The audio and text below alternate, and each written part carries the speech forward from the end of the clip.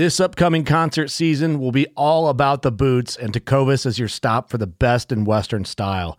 Tecovas has seasonal and limited edition offerings this spring and summer, including men's and women's boots, apparel, hats, bags, and more.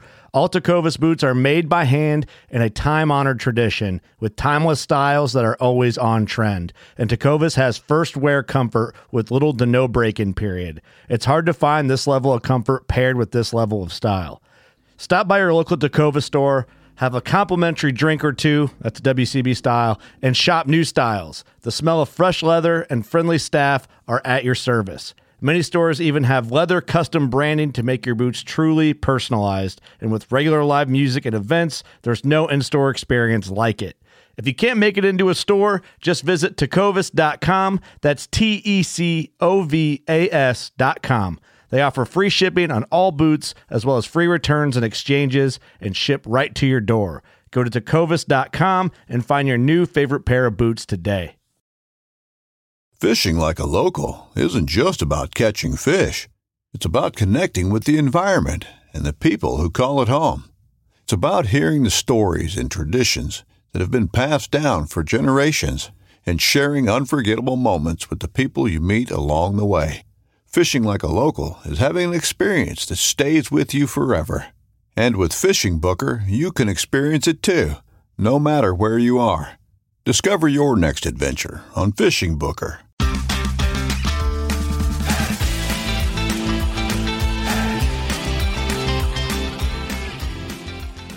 Hello and welcome to the Publicly Challenged Podcast. I'm your host, Luke Oswald, and I hope you join me on my quest for knowledge to become a better public land hunter, angler, and forager. Stick with this and who knows, maybe we will learn something together.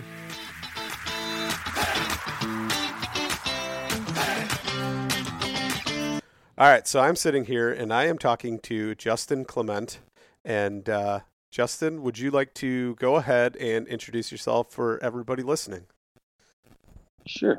My name's Justin. Obviously, he just said that, but let's see. Luke and I met, Almost, I think 4 years ago or 3 years ago now. Four? Yeah. At the Western Hunting Summit here in Montana. So I'm a construction superintendent, live here in Three Forks outside of the Bozeman area. I married, got 2 dogs. So tell the truth. You are a Montana transplant, but you're one of the good ones. You moved to Montana to keep it the way it was, right? Trying. It's growing all around us though. It's crazy. But originally from Oregon, so grew up pretty much on the West Coast. Between Southern Oregon, Southwest Washington, a little bit of time in like the Seattle area. Just once I got older, I realized that I didn't really have to stay there. I was like, it didn't take a lot to convince my wife. We're like, let's get the hell out of here. So, yeah. Anyways, a couple years ago, what was it? 2020, we bought land here, which was lucky because it was before COVID made everything go crazy. Yeah. So we got a good deal, got a little chunk of land, and then I moved out and moved into a camper and started building, and it took me about 7.5, 8 months to do the house. I did everything myself. It was pretty cool. I watched the stories. I was always looking forward to them. A unique concept, right? Container house, which pretty interesting. And I can imagine probably a pretty good cost savings compared to lumber, especially at the time that you were building. Prices skyrocketed. It was like 300 or 400%. It was just ridiculous, which a lot of people remember that, but yeah, so I never really penciled out how much it would actually save me, lumber versus doing it the way I did, but it was a time saving, that's for damn sure. Yeah. Because there's just so much of the house. 2/3 of the house I didn't have to frame. It was already pretty cool. Structurally there. It's a neat concept. I like the way it looks. It looks pretty cool. I've been ever since I saw you doing that. I've been eyeballing a couple things on Instagram. There's a few pages I follow that have some pretty interesting builds. I think there's one in, I want to say like Ohio or something, that does these Airbnbs somewhere on a river where there's like these bluffs, and they build them, but some of them are like 7 container Airbnb, like a condo almost, where it's got like three apartments in it or whatever. That's all Airbnb. Pretty neat stuff. So I've kind of been, and then one of the other ones I saw that was really awesome was they stacked 2 of them like yours, and then they took 2 more and put them on an angle on top, and so then you had like the roof. They made like a real slight pitch, like maybe like a 1 pitch on the roof, and like turned that roof into like a deck. To like, it was a watershed, but then it was a deck, and you could go out there and it had handrails on it, and pretty interesting stuff that these people come up with. Cool. So yeah, definitely intrigues me. No, it was a challenge. That's for damn sure. I started just renting equipment, digging holes, and started working on foundation. Everything. I had help with drywall and electrical roughing, pretty much. Other than that, I pretty much did everything myself. That's the worst. I think that's like, if you've got somebody that's skilled at doing it versus like me, like I did my basement and where I'm sitting right now, and it took me probably 10 times longer than somebody that knows, how to do it. Just the mudding. It takes me 4 or 5 sanding sessions to get it where I think it looks good. So yeah, I know. And so that was the one thing I was like, I'm not doing that. I'll hang it, but I'm not doing any of the mudding. So, but anyways, so now we've been out here for almost 2 years. Nice. So, yeah. How you liking it? Loving it? Yep. I even like it. I even like it when it's cold, man. It's cool. It's just a cool place. It's just relaxing to be, plus we have a pretty sweet view. Yeah, I was gonna say, I've seen some of the 4 mountain ranges from our spot here, so it's pretty cool when the weather's nice and clear, and springtime's usually the best too. You ever see any elk in your valley or no? Yeah, quite a bit actually. The first winter we had elk coming through the yard, probably like 60 of them, and then they're around, just kind of in the vicinity a lot. I'll see them in the farm fields just down the road or whatever, quite a bit. And then the first year we had a pretty gnarly stretch of like winter storms in like late December, and it pushed the elk down for a couple of weeks. And then one morning I got up and there was 5 wolves out behind the house. And like, it was at the point of living here that I was really not certain if I should be shooting a 300 Win Mag that's muzzle broke, zing one past the neighbor's house. But tempting, after talking to them, after talking to them, they were like, "You didn't shoot him?" And I was like, "No, I was afraid of what you guys would say." But now they're like, "Shit, man, if they're here again, start blasting." Yeah. So how's that work? Montana issues wolf tags, right? But they're not ready for the grizzly bear yet, or is that in the works? I fucking hope so, man. I've ran into so many of those damn bears over the past couple of years. But you can get wolf tags. I think you can trap 5 and shoot 5, I believe, as a resident. Nice. That's a decent amount. Which is pretty good. Not quite as good as Idaho having unlimited, but still. Right. So let's talk grizzly bears a little bit, because over the past couple of years, you've had some pretty harrowing experiences, and just kind of curious, and I want to hear those stories, because I think it'd be pretty good for everybody to realize how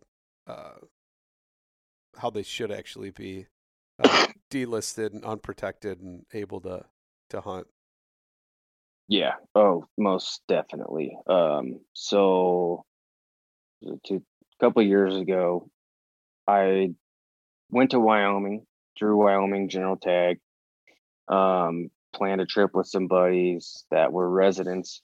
So we were able to go in the wilderness. And, I mean, to make a long story short, like the first full afternoon of like actually hunting, at like 2 o'clock in the afternoon, it was 90 degrees. We're walking across this big open old burn. You can see like, I don't know, probably 1,000 yards either direction. And all of a sudden, just over this hill, I was like, what the hell is that? And I could see 3 blobs moving. And I'm like, son of a bitch. And we look, and sure enough, it's sow and cub grizz, just a beefy, just huge bear. I mean, the cubs were probably going to get the boot pretty soon. I was guessing that fall because they were just about full grown. But I mean, they came within 150 yards of us, and they actually acted like we hoped they would.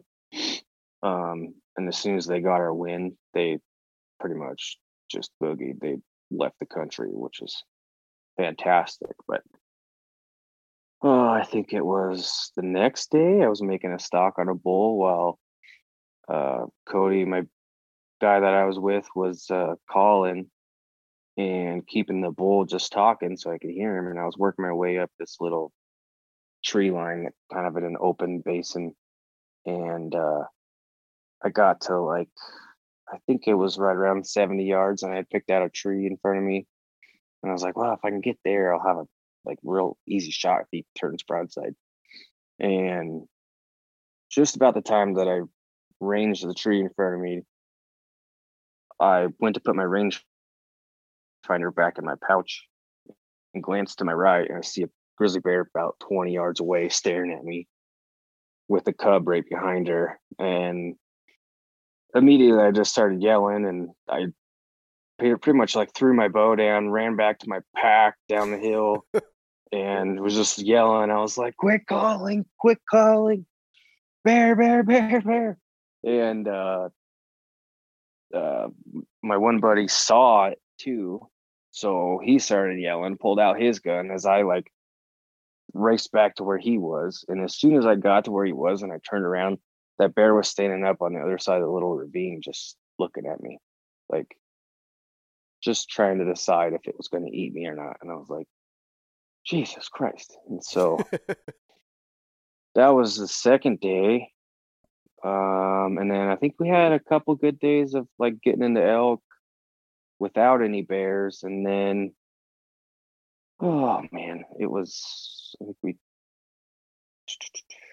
trying to think of the timeline here, but anyways, another couple of days goes by. We fucking run into another one. And then I took a break and came back like the 22nd or something like that and hunted for 3 days with my bow again. And then it opened up with a rifle on the 25th. So I was hunting for a few days, saw lots and lots of tracks and sign of grizzly bear, never actually ran into one. And then a buddy came and hunted with me, and we were hiking into new camp that day. And on the trail going in, a big boar grizzly came, and he just was like smelling our tracks and following us. And we had to start yelling at him, and he finally got our wind and took off. But he didn't really spook. He just kind of took off because we were yelling. I feel like, he didn't act like that other bear with the cubs. And then I think, opening day of rifle, the 25th, I killed a bull. So that afternoon, I think I shot him at like 4 or 5 o'clock or something. It's light out till 8-ish that time of year, late September. And so anyways, I killed a bull, nice big 6-point. He dies like on top of a finger ridge in this basin where it's like completely treed and timbered on the, like north side, and then the south side's open with little, brush pockets and little patches of trees. But so he died right on the spine of that little finger ridge. And we got, I don't know, a few bags packed out, hung in camp that night. And then my buddy that I was with that night when we were packing the elk out, I don't know if he got sick. Like, I think he had COVID, but he was not in good shape. Kept passing out. He kept passing out in the trail as we're like trying to like haul meat back. And I'm like, dude, you got to take it easy tomorrow. So he helped me get some more meat out up to the truck the next day. And then I drove around to a lower trailhead where I could just like pretty much walk straight flat up a valley and then make one uphill push instead of going up and down and up and down and up and down, and then turning around and doing it again. But it made it like a mile longer, which I was okay with. It's easier to go that than it was to cover a mile in the up and down with weight. So my buddy went home after not feeling good for a couple of days. He helped me get, like I said, some meat to the truck. And then I think I packed meat for another day and a half after that. And then, probably 2 days. Yeah, 2 days, packed meat. And then on the third day was going in for the last, I think I just had 2 bags left of meat. And I had them hung in a tree about 200 yards up the ridge from the carcass. Pretty much tried everything I could to, take all the precautions I could to try to keep, the distance away from the carcass and avoid any run-ins. And so anyways, I woke up on that third day, and as soon as it was daylight, right before daylight, I started hiking. I get half an hour into the hike and I start realizing that it's an overcast day. And I was like, man,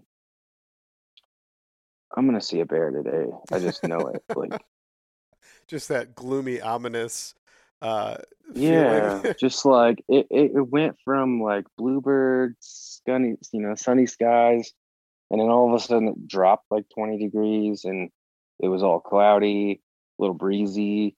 And I was like, yeah, I'm going to see a bear today. And so I just kept that in the back of my mind and just kept on my trail. Like, eventually got up there about noonish, started making my way up that finger ridge. And I actually turned like music on my phone and I was like singing out loud, trying to like stomp on sticks and shit, because I just had this feeling that I was going to run into a bear. And I got like, I think it was about 75 yards from the carcass or so. And I could just hear bones snapping and like woofing. Just, oh, crack. Just, yeah. And I'm like, oh shit. So immediately I just grabbed my bear spray and my pistol. I had my bear spray on my chest rig and my pistol on my hip. I grabbed them both out, and by the time you mean you did not grab your phone to try and video it like other people we know? Fuck, no. For the gram, man. Yeah, no, I was worried about getting out of there with my life at that point. So sorry, sorry, dude. I had to throw that in there, but so you had your pistol and your and your bear spray out, and then what happened? Yep. And as soon as I looked back, I looked down and grabbed my spray, grabbed my pistol. I look up and I just see nothing but a brown blur coming at me. And so I just extend both arms and I'm just yelling, "Fuck you, bear! Fuck you! Fuck you!" Just like as loud as I can, screaming at the top of my lungs. And she stopped like 30 yards away, maybe a little bit further, and stood up on her hind legs and started clicking her jaws and shit at me. And then her cub came up next to her and stood up. And I was like, Jesus Christ, she's got a cub. This is not good. So do you think it was the same ones you saw earlier that that season? Or no, because I was in a little bit different area, a couple miles away. I mean, which not like they couldn't cover that ground, but she only had one cub, and she was a different color. The other one was much darker. This was like a blonde, almost cinnamon kind of color. Pretty cool. Bear in Make a nice coat. Oh yeah, she was gorgeous bear, but fuck was she scary. So anyways, yeah, she pretty much did her thing, clicking her jaws, woofing at me, back down, and her and the cub went over the ridge into the timbered side, just on the other side of the carcass. And I was like, okay. So I backed my ass down that ridge, and I walked back like a little bit and decided I was going to go try and wrap the canyon or the basin basically and come down that finger ridge from the top side. So like an hour and a half later, whatever, after huffing and up around that fucking basin, I get up there and I start working my way down, and I pull my binos up and I look at the tree where the meat's hanging, and I'm like, son of a bitch, there's only one bag. And I could just see like the drawstring of the other bag. So I was like, well, to me, that only means one thing, that they probably found that first. And maybe the cub climbed up the tree and fucking knocked it down or something. Who knows? But I'm assuming that they found that first, because there's one meat bag still hanging, and then they found the carcass and just started going to town. But about the same time that I realized that I only had one meat bag, I just started hearing woofing coming again, the same fucking noise. And so like I just kind of dropped my binoculars, same thing, pull out bear spray and my pistol again, and just start yelling. And she luckily just bluffed me again. Like she stood up again at like 40 yards, 50 yards, something in there, clicked her jaws and shit. The cub didn't come out that time, or at least not next to her. But yeah, it was. So 2 very close encounters in one day. Yeah, it was scary. To say the least. Like I was like, fine, it's yours, lady, you can have it. It's all yours. Like I'm not gonna risk my life over a bag of meat. You can have it. Yeah. So I was like, so then you hightail it out of there. Yeah, so then and what's ironic is like on the way out of there, in my boot tracks was a fucking grizzly track about like I don't know, 13 inches long. And I was just like, you gotta be kidding me. And it was going the opposite way, which means he was headed down to my truck. And I was like, so there's another one I gotta watch out for, as I'm running around freaked out with a bloody bag and shit, you know? Just like, oh god.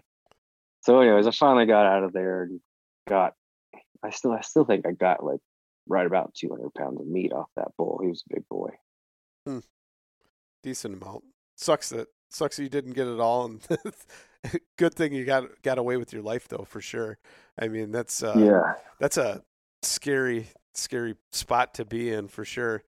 And then so you had plans for the following year to utilize different means and methods to try and stay away from the grizzlies, or at least get off the ground from them, right? So how did that end up working out?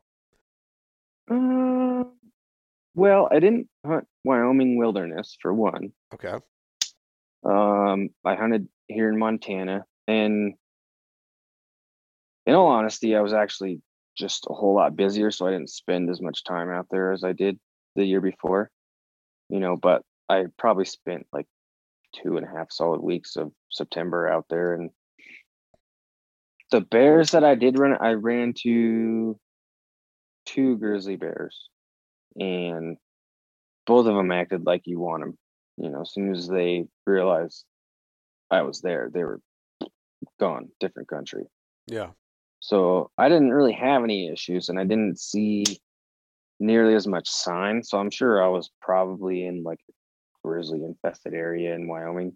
I mean, we were fairly close to the park, so it's not like wasn't a surprise, Yeah. But yeah, I don't know if I think there's obviously like, more bears there than there is around here, but I didn't have the issues. I kind of picked my camping spots a little better where I don't think they're likely to just venture.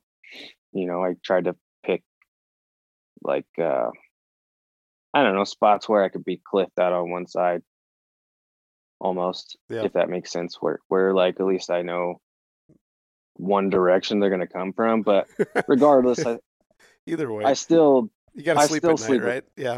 Yeah. I mean, I sleep with earplugs anyways, because at this point I'm like, those goddamn things are so big. If they want to rip me out of my tent, there's nothing I'm going to be able to do about it anyways, especially in the middle of the night if I'm sleeping. So a nice white meat burrito. Yeah, right in a sleeping bag. I highly doubt there's a situation that if the bear really wants to eat me, I'm gonna have time to wake up coherently and shoot him in the middle of the night. Like it'd have to be, your pistol probably have to be in your hand. I would think. Yeah, you're definitely going to need to sleep with a round in it, and then at that point, what's to say you're not going to pull the trigger while you're sleeping or whatever? So did you invest in like a 10 millimeter for that or what?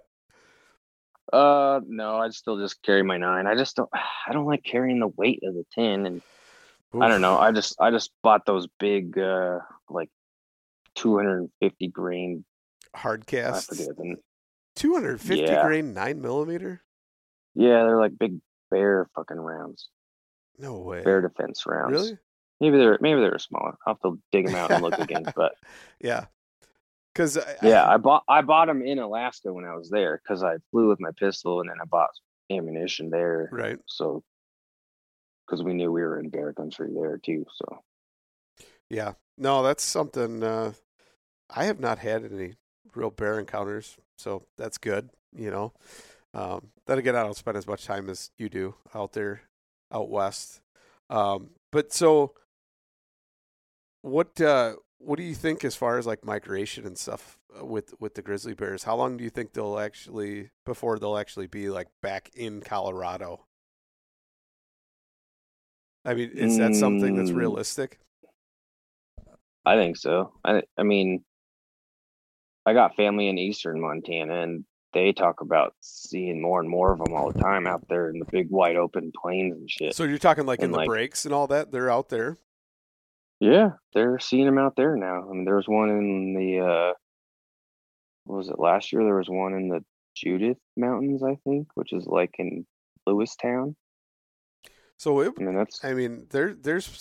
that's the case, there's potential for grizzly bears to eventually end up in, North Dakota, South Dakota, Minnesota, and, slowly work their way down, which I don't have a problem with that. I think that's kind of cool because I've always wanted to hunt a grizzly bear. And hey, if Minnesota opened up a season, it might be easier, a little bit cheaper of a tag than it would be going out west. Because I imagine, even though the whole grizzly bear thing, if it ever did open up to where there was tags, I bet you there's still going to be quite expensive.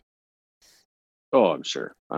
I mean, yeah, I can't imagine they're going to be any less than $1,000. Oh, I was thinking more than that. I was like, in my head, I was thinking it'd be in like the 5 to 7,000. Like you're talking like sheep money. Yeah, I guess maybe I'm wrong. State and, but like depends on especially the Colorado, state and residency. But Colorado would open it up to everybody and gouge you. Mm-hmm. Or at least that's how I see it. So what's like your plans for this season? Anything good application wise or what?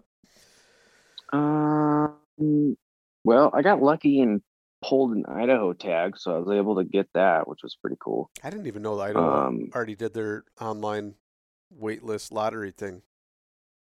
Oh yeah, back in December, bro. You missed out. Yeah, I missed out on actually, I even missed the Arizona this year. I was busy, didn't realize, had a reminder set on my phone, and then I ended up getting stuck working, and just every night I'd come home tired and forgot. And Damn. I know. So now I don't have my consecutive years to where you get to get your loyalty. Yeah. So now I don't get that extra point. So 1 more point for me, not you. I screwed that up, which is okay because I always shoot for the moon there anyway, in hopes to just build enough points to where I could have 7 points or 10 points and get something to where I could just even hunt, right? Right. But then I've gone down there 3 times now on that late elk hunt, which is so like late archery or what is it? Yeah, late archery. There's a few units, I think 5 or 6 you can probably draw that are like, I don't know, 2-pointers. Oh, that's not bad. I could do that. No, so they're tough hunts. Like you're hunting bulls in like supreme post rut. So they're all tired, they're lethargic. Like I didn't get one this year. I missed a real big bastard. On like my 3rd day down there, my rangefinder died when I was sitting in the sun at like 60 yards or so. That was this year or last year? I mean, yeah, this past November. And he I mean, conservatively, he was probably a 340 bull, just like a really nice bull for especially a tag you can get for 2 points or whatever. I got to be honest. I'd take a raghorn, man. I still haven't gotten an elk on the ground yet, so. Yeah, you'll get there. But no, it's a fun hunt because it's like in I don't know what year it was, 2019 or something. I killed a pretty nice 5-point down there, and but I watched him and his buddy hang out in like the same 300-yard area for like 3 days before they were finally like underneath the cliffs where I had a place to shoot them. So it was like you'll see a lot of elk, but they're not always in stockable positions because they're in this manzanita brush that's 12 feet tall and you can't see them until you're 3 feet away and they can hear you coming 2 miles away. So it's definitely a tough hunt, but it's fun. It's really cool. It's nice to get out of here in November and go down there and sit on a rock where it's 70 degrees and look at elk. Yeah, I just got back from Texas a couple weeks ago where it was 70 degrees and here it was snow and ice and everything. So I know that feeling. That's definitely a good feeling. Beat the winter blues, but then you come back to it and you're like, what are we doing? Like, why is this still going on? And then I know the week I came back, it was brutal cold. At least it was like in the 40s when I left, and I come back and it was brutal cold the next week. So it kind of sucked. Yeah. Always. But welcome back with open arms. Yeah. So you got any other plans? I mean, if you drew, you probably don't have any points then for Arizona other than your loyalty and maybe a hunter safety point or something. Yeah, I think that's all I got. So technically that's 2, right? So you could. Yeah, I mean, I could. I drew it 2 years in a row once, so it's definitely possible. But yeah, probably not this year. I don't plan on going down there. I mean, I'm probably just gonna do. I don't know. There's so much more of Montana that I can explore. Yeah. I'm a half an hour in any direction really from like a different mountain range. And so, yeah, there's just a lot I could do that I have lots of time as a resident here. So how's it work for like a resident? Do you still have to put in for a lottery or is there any to where you can actually do resident over the counter tag? Oh yeah, it's just resident over the counter. So I can hunt all of September archery, and then I can, after the 2-week break, I can go back out. Well, no, September. That's wrong. Montana's archery season is like 6 weeks long. So you can hunt for 6 weeks, like September 4th to like the October 15th, right in there. And then they take like 2 weeks off, and then rifle opens like October 13th-ish. So you can go right back into it Get out of here, cat. So, but yeah, you can go right back into hunting, elk almost in the same place as they were 2 weeks ago with a rifle. So it's pretty cool. yeah. And then if you don't get one with a rifle, you can hunt it the late muzzy season they started. So there's also that. What's the muzzleloader like restrictions as far as like Colorado is pretty much like primitive muzzleloader. Then you got New Mexico, you can pretty much use anything. It's like Colorado. Like you gotta have like a flintlock basically. Which it'd be cool to get an elk with that, but I see a lot of limitations there.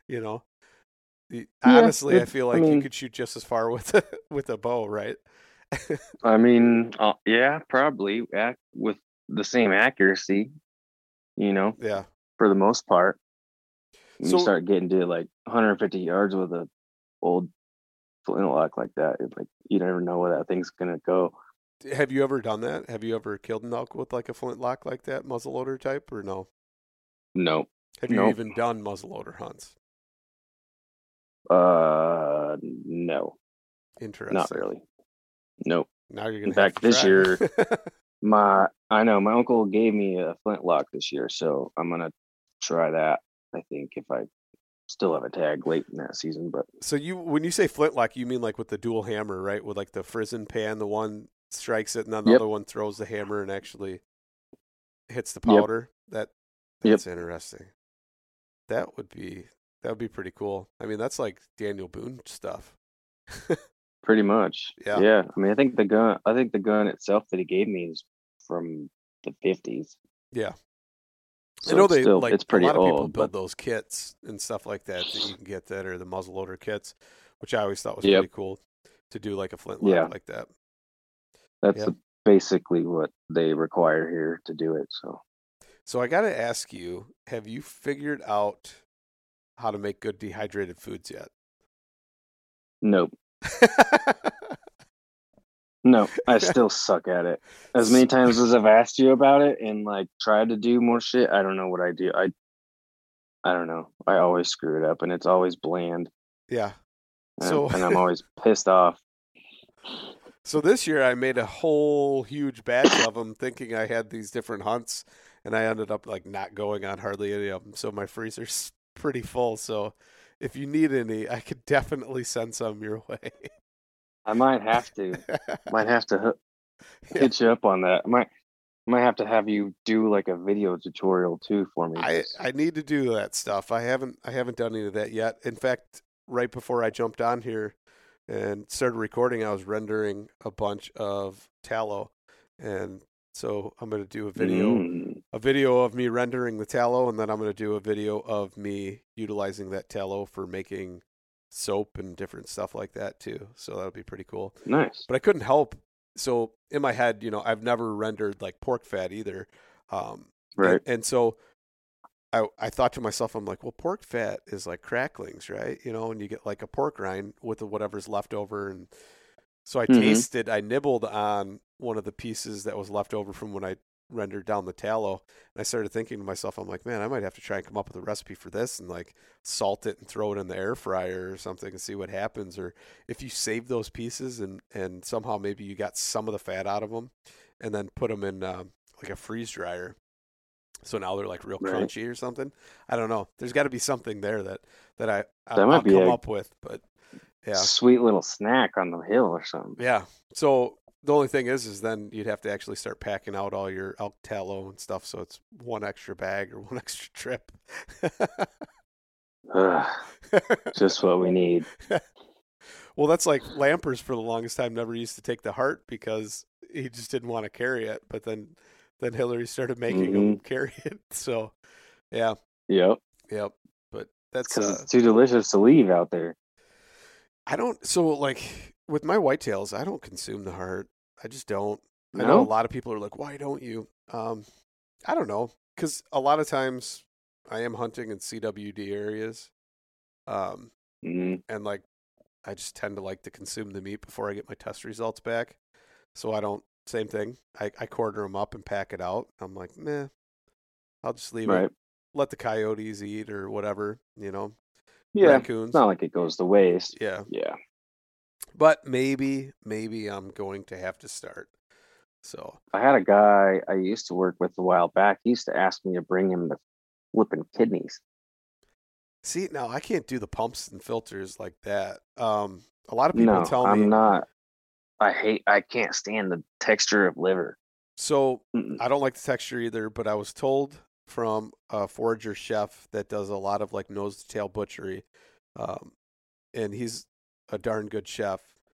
And what he came up with was that he said soak them, and so like make a brine and soak it, or use it, soak it in like milk and but like season the milk, and then it pulls out all that stuff. Let it sit for like 2 days in the fridge like that, especially like kidneys or like the liver, and you get rid of some of that taste that's like, well, obviously, especially the kidneys, they have like enzymes and things in them, and it kind of pulls out those enzymes. So now you're just left with the actual meat. So that's one way I guess you could do it, and I guess I need to get brave enough to actually experiment with that. So that may be coming down the pipeline at some point. The only thing I've done with liver is I'll bring it and I'll slice it up real thin, throw it in the dehydrator for like a day, and then grind it up and put it in pills. So at least I'm getting like the nutrition. I guess you're supposed to. The new thing is everybody just squeezes like a lemon on it and eats the raw chunks with breakfast and washes it down with like orange juice or something. Because they say the raw liver has more benefits than like the dehydrated or freeze dried powder. Yeah, well, good for those people.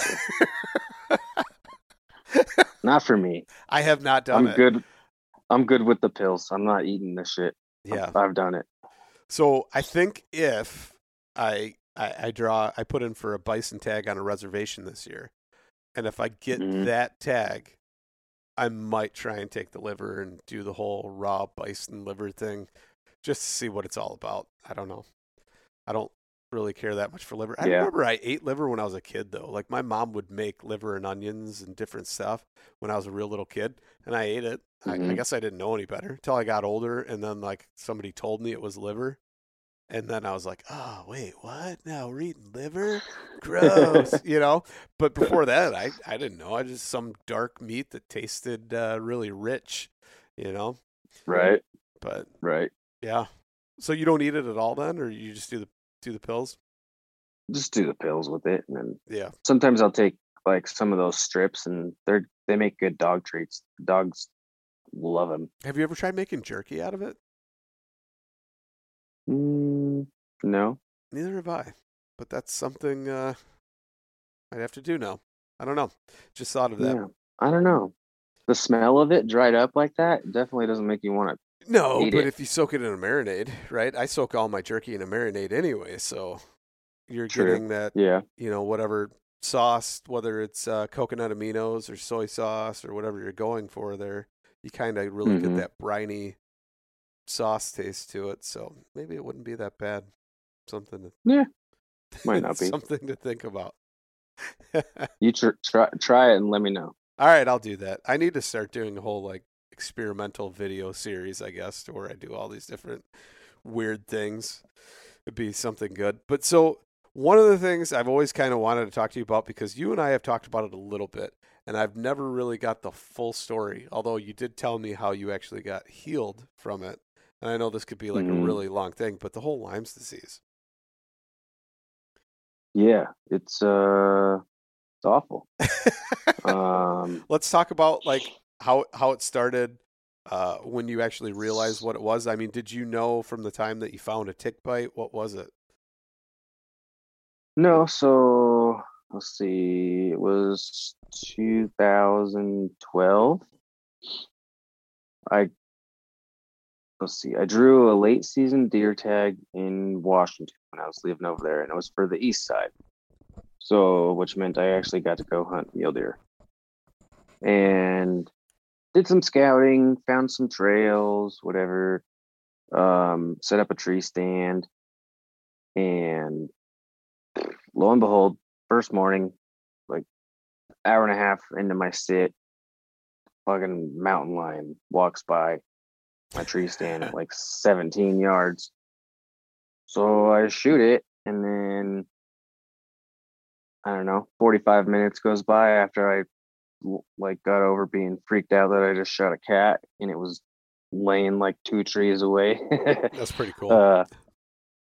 Yeah, so I didn't really know what to do. I gutted it, and then I didn't want to like ruin the pelt because I was like, this is never gonna happen again. I'm not gonna shoot a fucking mountain lion with my bow again, probably.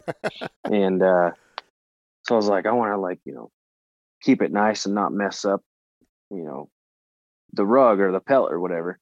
And so I packed the thing out whole, just gutted it, strapped the damn thing to my pack board, and huffed it out of the woods. And I was pretty pumped, and like my dad came up and met me, and he, it was just a big thing. And then like I think the next day I got like the pelt taken care of and stuff. Went to and got it sealed at the fish department, game and fish department, and then I came back because obviously I still wanted a deer hunt. I was like, well, I got rid of a cat, maybe the deer will come around now.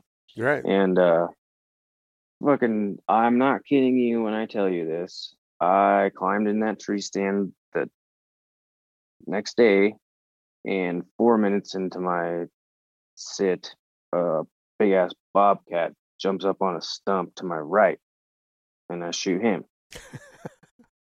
So yeah, shot 2 cats with my bow from the same tree stand in like 2 days, basically, because I didn't hunt the day between. And so, anyways, I was pretty pumped, like for a couple days, and like I got home after hunting for a couple more days.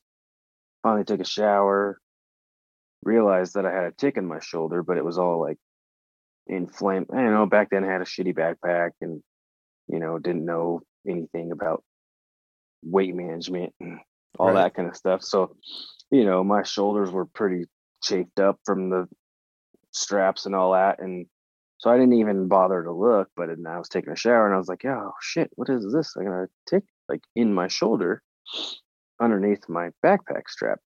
And so I pulled it out, didn't think anything of it. And, probably 2 months goes by, and I start getting like flu-like symptoms, just like real sick, but it's like not going away. I think it was like a month that I was just like solid sick, just like felt like shit, run down. And then that kind of faded away. And then within 3 or 4 months later, I started having like just like these weird blood rushes where it's kind of hard to explain, but basically what was happening is my blood pressure was spiking, and like at one point I passed out in my apprenticeship class. Okay. And I was taken to the hospital, and my blood pressure was like 210 over 190 or something, and they were like, you're gonna fucking die. And I was like, I just did like a half marathon like a couple months before that. I was like, I'm in shape. Right. And they're like, you're about to die, kid. And I'm like, what the fuck? And so all that kind of kept happening for a few months. They couldn't figure it out. I went on and on with different doctors trying to do this, this and that test. And long story short, I found out like 4 or 5 years later that the doctor that originally, when I went to the doctor thinking I either had trichinosis or Lyme disease because of the tick and the cat meat, I was like, maybe it's that. I don't know. Anyways, I found out that I could still log in to that thing and it still shows pending on that test. Holy but he cow, told me 5 years later and the test was still pending? They never actually did the results, or they never actually did draw the blood and test for it?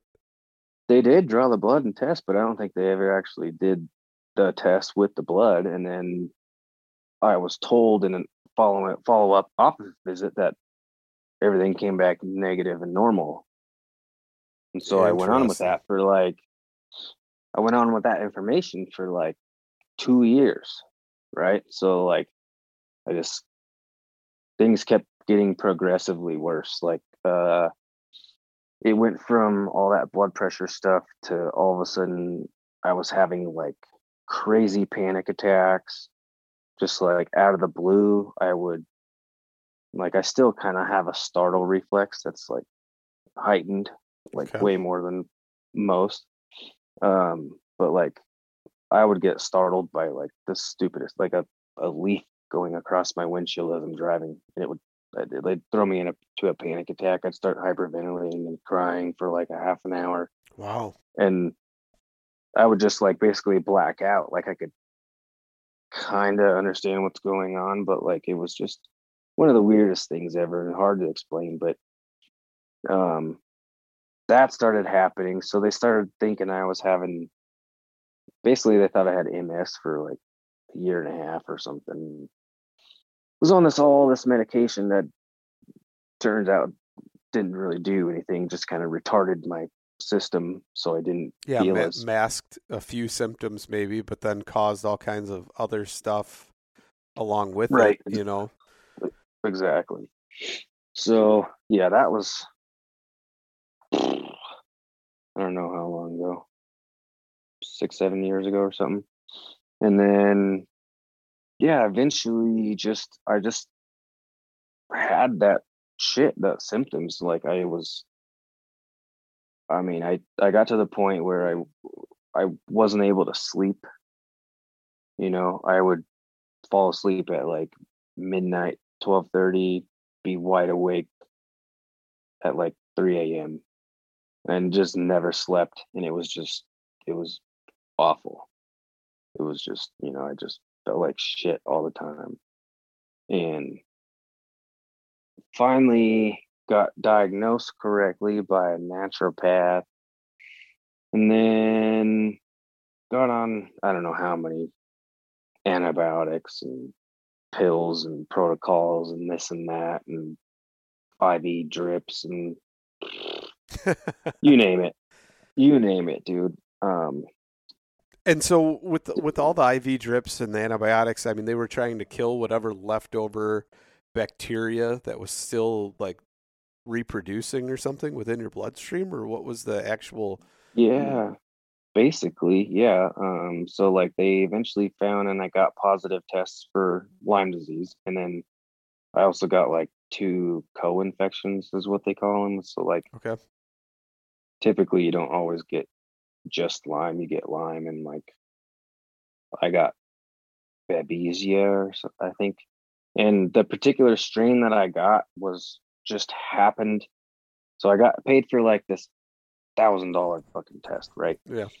Comes back and they can like they look at the specific bacteria and they figure out what strain it is. So And the strain I'm sorry, but I gotta get this before I lose it. And so when they do this test, like there's multiple different tests that they can do, right? And then there's some that actually are 100% and they work, and other ones give like false negatives, even though they exist, right? And it's like a simple blood test versus the other one. What do they test? They test for like actual DNA, trace DNA of these bacteria, or something like that, yeah, right? Like it's actual yeah, DNA basically. of the bacteria, right? Yeah, they're not so like the typical test you get at like a regular doctor is just basically looking for your body's like Response to anti antigens. and yeah, antibiotic response. Okay. And like so it only really measures it if it's like if you're Super I don't know, they present, say right? Not like trace amounts, and they right, do that under a microscope versus actually going further than that and actually looking at the DNA itself, right? right. Okay. And so anyways, the one expensive test that I got, like it showed the one strain that I did have of that Babesia was discovered in that particular area of Washington in like 1995. Hmm. And like I was like 20 miles as a crow flies from that town. And so it all made sense. I was like, holy shit, like I've had this for a long time. And it explains all these weird health problems that I've had that are like just all this crazy shit. And so anyways, all the drugs and the protocols and that stuff, it kind of helped, some things here and there got better. It seemed like it was just kind of up and down for a couple years. And then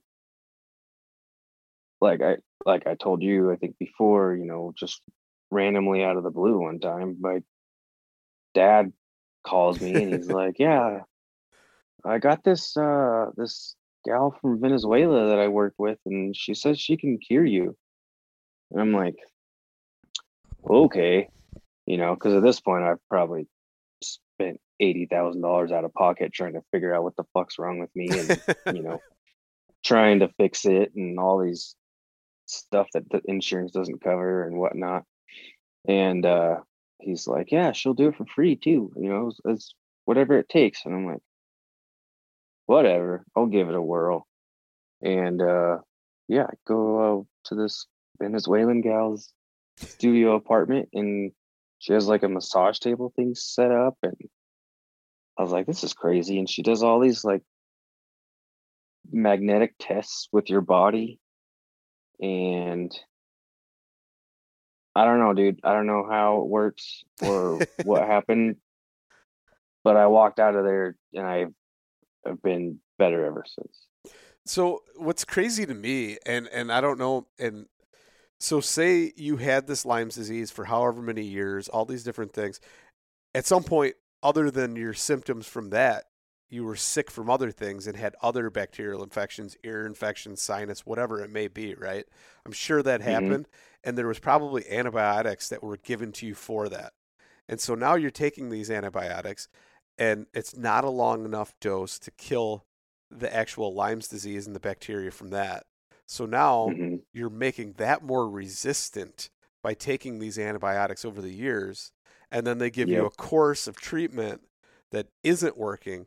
I find it so fascinating. The more I dig into all this stuff and listening to people talk about like gut health and different symptoms of that, and so many misdiagnoses to that, and Hashimoto's disease, when it turns out it could actually be a bacteria in their gut that's mimicking these other symptoms, which is causing inflammation in the thyroid.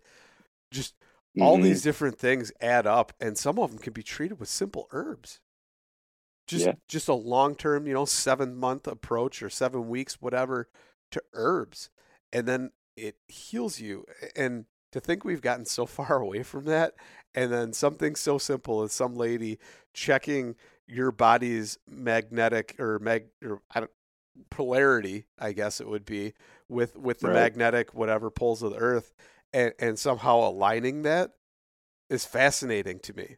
And that modern medicine cannot diagnose that, cannot fix that. Now, I'm not saying I'm anti, because obviously we would have never fully known if you wouldn't have gotten that test where they actually went further and did further research. So like science is good.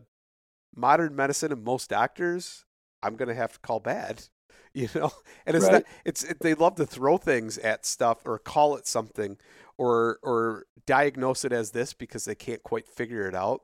Like for me, my whole thing is the non-specific ulcerative colitis. Well, what does that mean? Well, we're not exactly sure, but you have some serious inflammation in your gut and we can't figure out why, And now I'm starting to think maybe it wasn't even like, obviously there's a link to glyphosate and wheat and people and how it's polluting their body. And then so now your body is like making this association, and it's making the association with the wheat. And it's, oh, this is bad, when really it's just like a high toxicity level of glyphosate.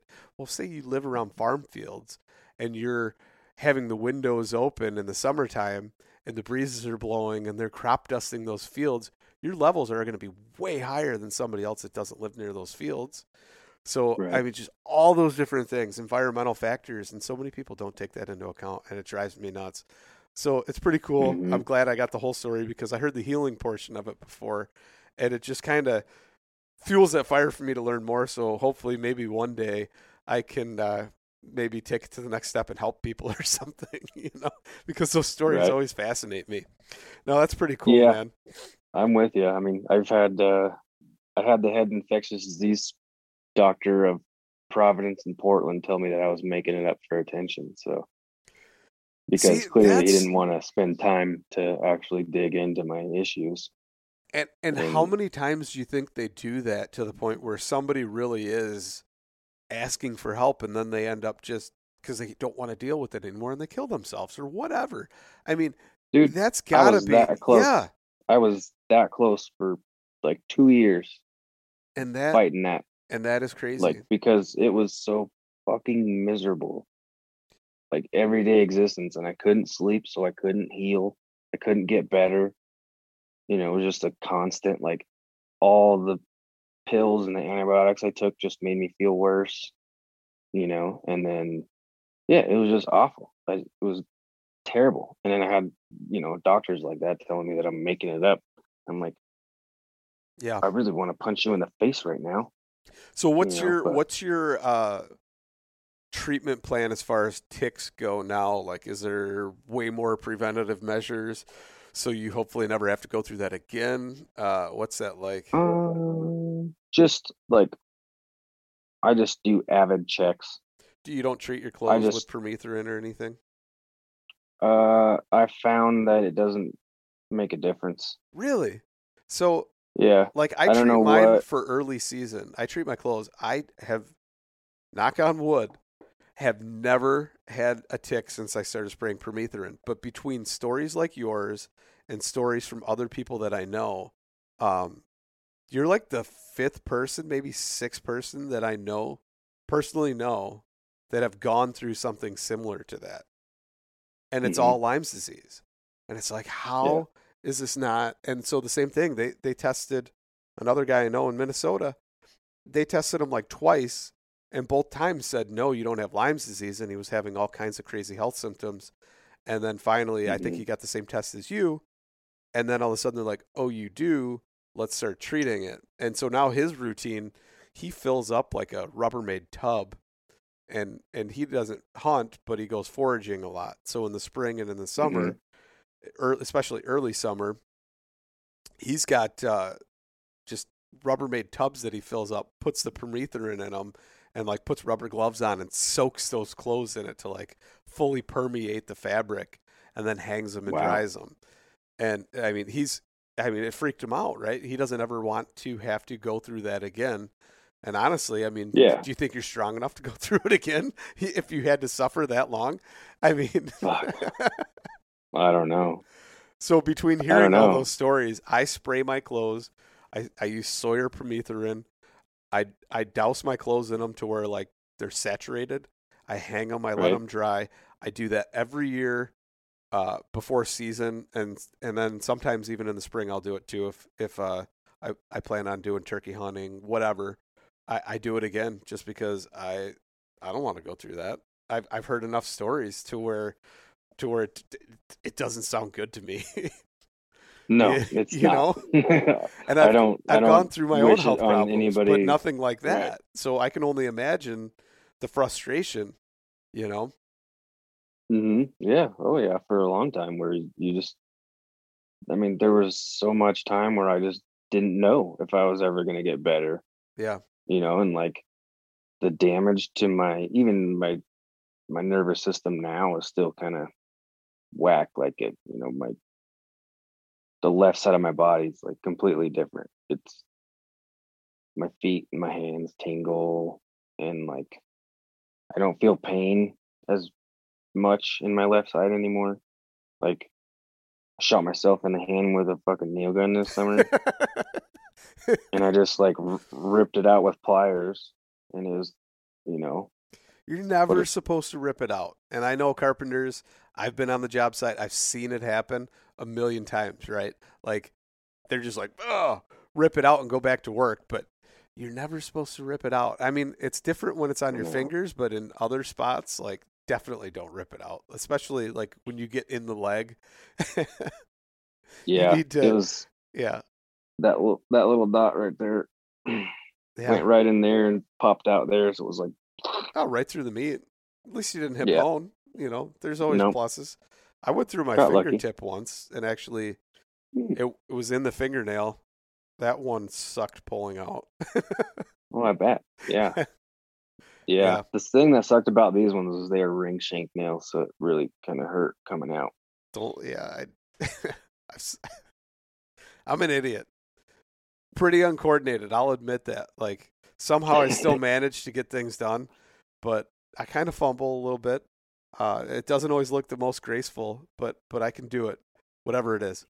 And I've got, I kind of almost hate to admit this, but I'll admit it. I've got an X-ray, and it's a 3.5 ring shank nail, and it's through my boot, and you can see my toe, my big toe, with it, and the ring shank through it in my boot. I've kept that thing for like 18 years now. And I always said I was going to make a shadow box for it to where you could like turn the light bulb on behind it and see it. And I've never done it yet, but I've still got it. Oh, there we go. That's funny. I still got it. My wife goes, "What are you going to do with that thing?" I was like, "I don't know. Maybe one day I'll put it on the wall." But yeah, I've still got that. There you go. Yeah, it was. Frame it. That was the worst probably I've ever done. So I had to take the cat's paw and pull it because it was actually stuck from my boot into the floor joist way out. Oh man. So that was a bad one. But man, it's been good. I just admitted that I'm a complete idiot. That's all good. We all do dumb things. Yeah. But it's good having you on, talking to you. If somebody did want to like find your social, see some stuff that you have actually wrote, stuff like that, where would they find you, man? Yeah, so I've written some articles. Most of them are on gohunt.com. It's been a while, but yeah, if you just go on their website and type in my name, Justin Klement, it should pop up. And I had the Lyme disease story that I wrote that's in there too. If people want to read that. And then, I just have Instagram as JDK4387. But, other than that, I don't post too much. Yeah. But when you do, normally it's a nice animal. So I appreciate it. That. And thank you for coming on. Yeah, no problem, man.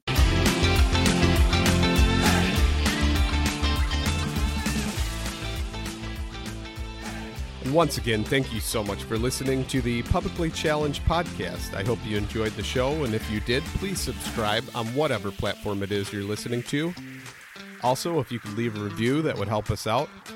And you can check us out on Instagram or at publiclychallenged.com. And once again, thank you so much for listening to the show.